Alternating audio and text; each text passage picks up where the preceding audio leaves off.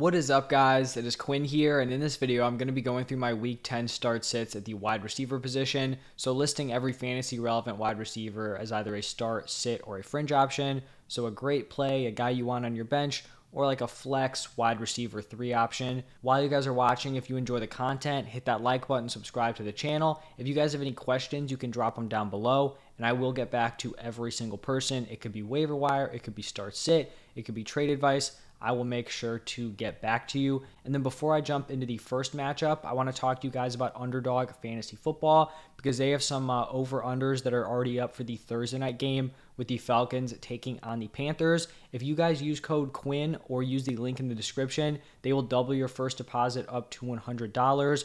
And one of the props that I'm looking at for that Thursday night game is the Cordero Patterson 52.5 rushing yards. For me, I'm going to be looking at the higher or the over on that one. Cordero Patterson had his first game back off of IR. He didn't have a huge workload in terms of snap share, but he had 13 carries in his first game back. Looking at the Panthers, they've allowed the 5th most rushing yards per game in the NFL. So you have a strong matchup. You have an opponent where they're probably going to be able to stay in a run-heavy game script throughout the entire game. I'm expecting Patterson to build on that, original workload in his second game back. So I like the over there on Patterson. So if you want to, look at that prop, look at some of the other ones. They already have DJ Moore, Mariota, all these guys, they have their props up. So go check that out on Underdog. But now actually looking at that game with the wide receivers, we have the Falcons taking on the Panthers. For the Falcons, Drake London, incredibly talented, just not fantasy relevant at this point.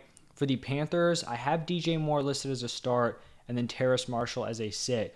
Now here for DJ Moore, we saw him come back down to earth after 2 big games back-to-back. Only had 2 receptions for 24 yards. And I was a little concerned for DJ Moore after that game where we see PJ Walker get benched. Baker Mayfield comes back in. We know that when Baker has been the quarterback, DJ Moore has just not been supported. With Walker in his 2 starts, or I guess, 2 starts before this one where he got benched, DJ Moore had been, getting peppered with targets. He was the clear number 1, and Walker was feeding him. But they have announced that PJ Walker will be getting the start on Thursday Night Football. Now, I'm not sure what the likelihood is that he actually finishes that start. I mean, we could see Baker, we could see Sam Darnold. They basically have like 3 non-starter quality quarterbacks in that room. So not exactly great for DJ Moore, but the fact that Walker is getting the start, it makes me feel, a little more comfortable at playing him. Plus, the Falcons have allowed the 2nd most points per game to the wide receiver position. So I think he's a start. And then sitting Terrace Marshall, who, like dynasty-wise, is showing some life. For redraft, just not someone we can be trusting. Now moving over to the game in Germany, we have the Seahawks taking on the Buccaneers. I think both these teams have just like 2 stud top 2 wide receivers. DK Metcalf and Tyler Lockett are starts for the Seahawks, and then Mike Evans and Chris Godwin locked in starts for the Buccaneers.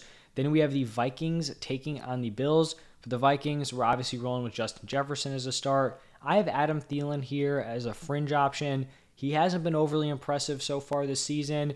Not exactly an easy matchup here against the Bills. So I think he's an okay flex wide receiver 3 play, but not someone who I love to be like one of my top 2 wide receivers.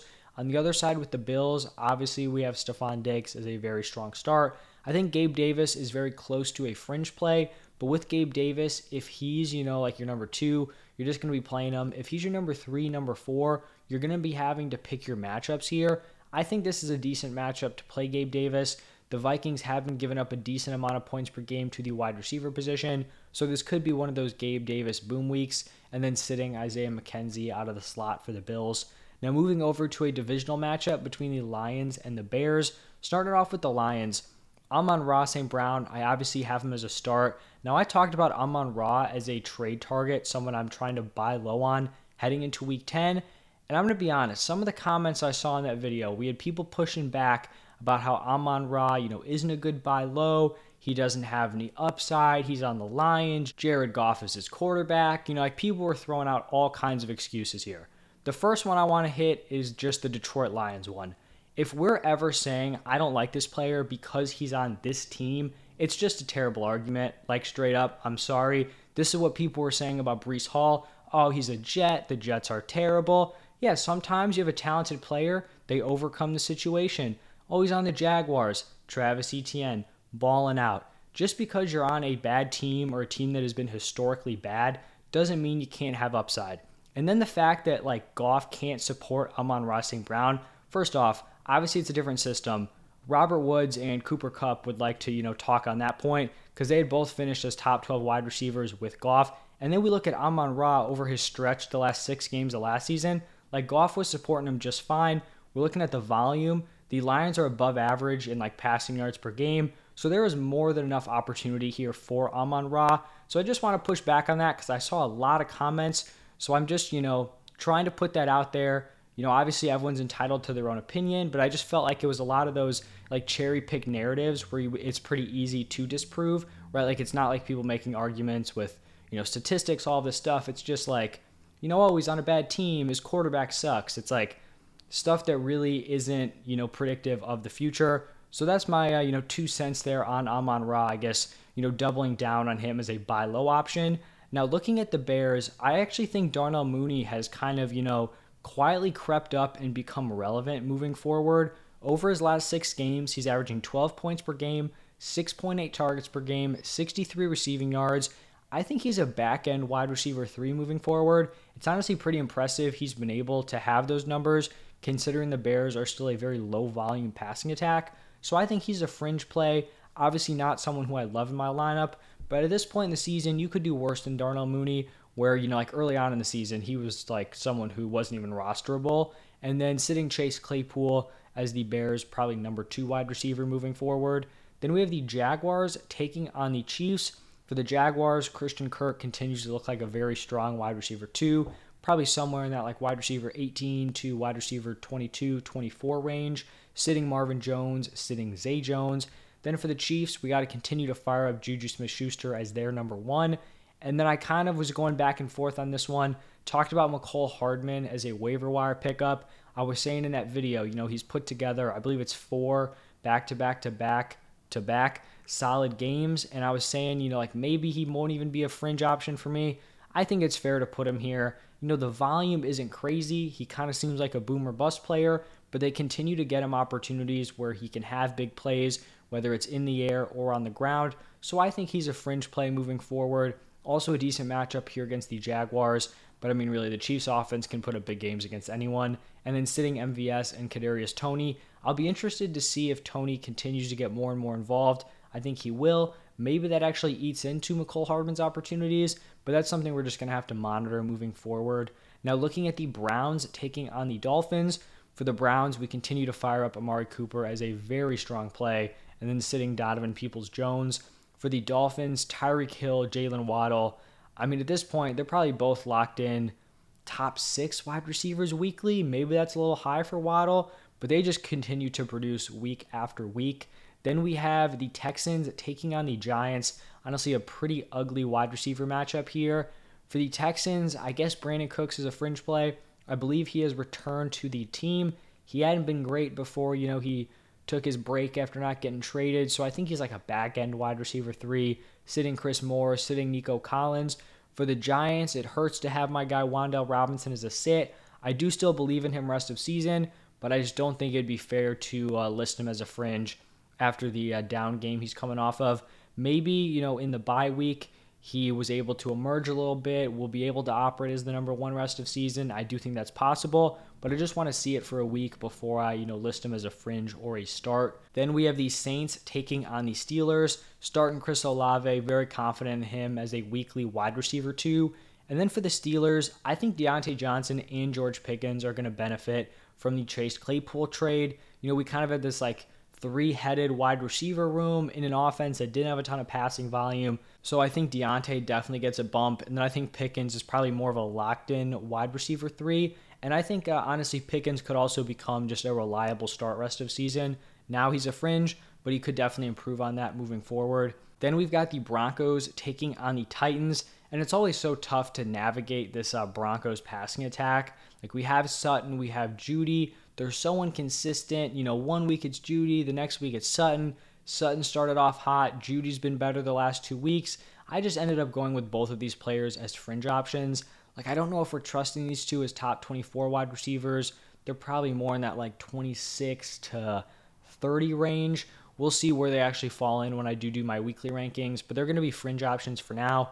Then for the Titans, just horrific wide receiver production. I guess, Robert Woods makes the graphic, but definitely a sit. I'd like to see Treylon Burks back. Not sure, how he's doing in his progress to come back. Not that he's going to be super fantasy relevant, but it would just give him something, on offense, and he'd likely step back into a, starting role.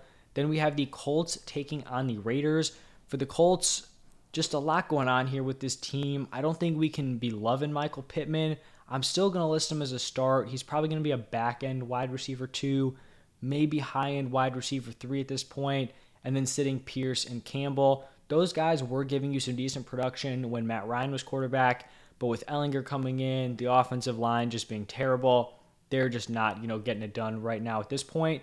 For the Raiders, Devontae Adams had a huge bounce back game. I think he was targeted like 17 times. He's obviously a high-end wide receiver 1. And then sitting Hunter Renfrow, who's been wildly disappointing. And then also sitting Mac Hollins. That leads us into the Cowboys taking on the Packers. For the Cowboys, I feel like it's pretty clear. Firing up CeeDee Lamb as a very strong start. And then sitting Michael Gallup. I do like Gallup rest of season, but in terms of like being startable this week, definitely not. And then for the Packers, I feel like this is the time where I'm going to be formally taking my L on Allen Lazard. He's someone I was not high on coming into the season. He was someone that I was not high on early on in the season. Pretty sure I talked about him as a sell high option at least once. It might have been twice, honestly, in my sell high videos. I do think he's been a little touchdown dependent, but I mean, even if he wasn't like a little touchdown dependent, his production has still been very strong, averaging 14.7 points per game, 7.3 targets per game. His consistency has been impressive, double-digit points in his last 6 games. So I think he's a locked-in strong start moving forward. We've got Romeo Doubs with a high ankle sprain. This Packers wide receiver core just can't stay healthy. And Lazard is really like the only option Rodgers has at this point, and he continues to produce for fantasy.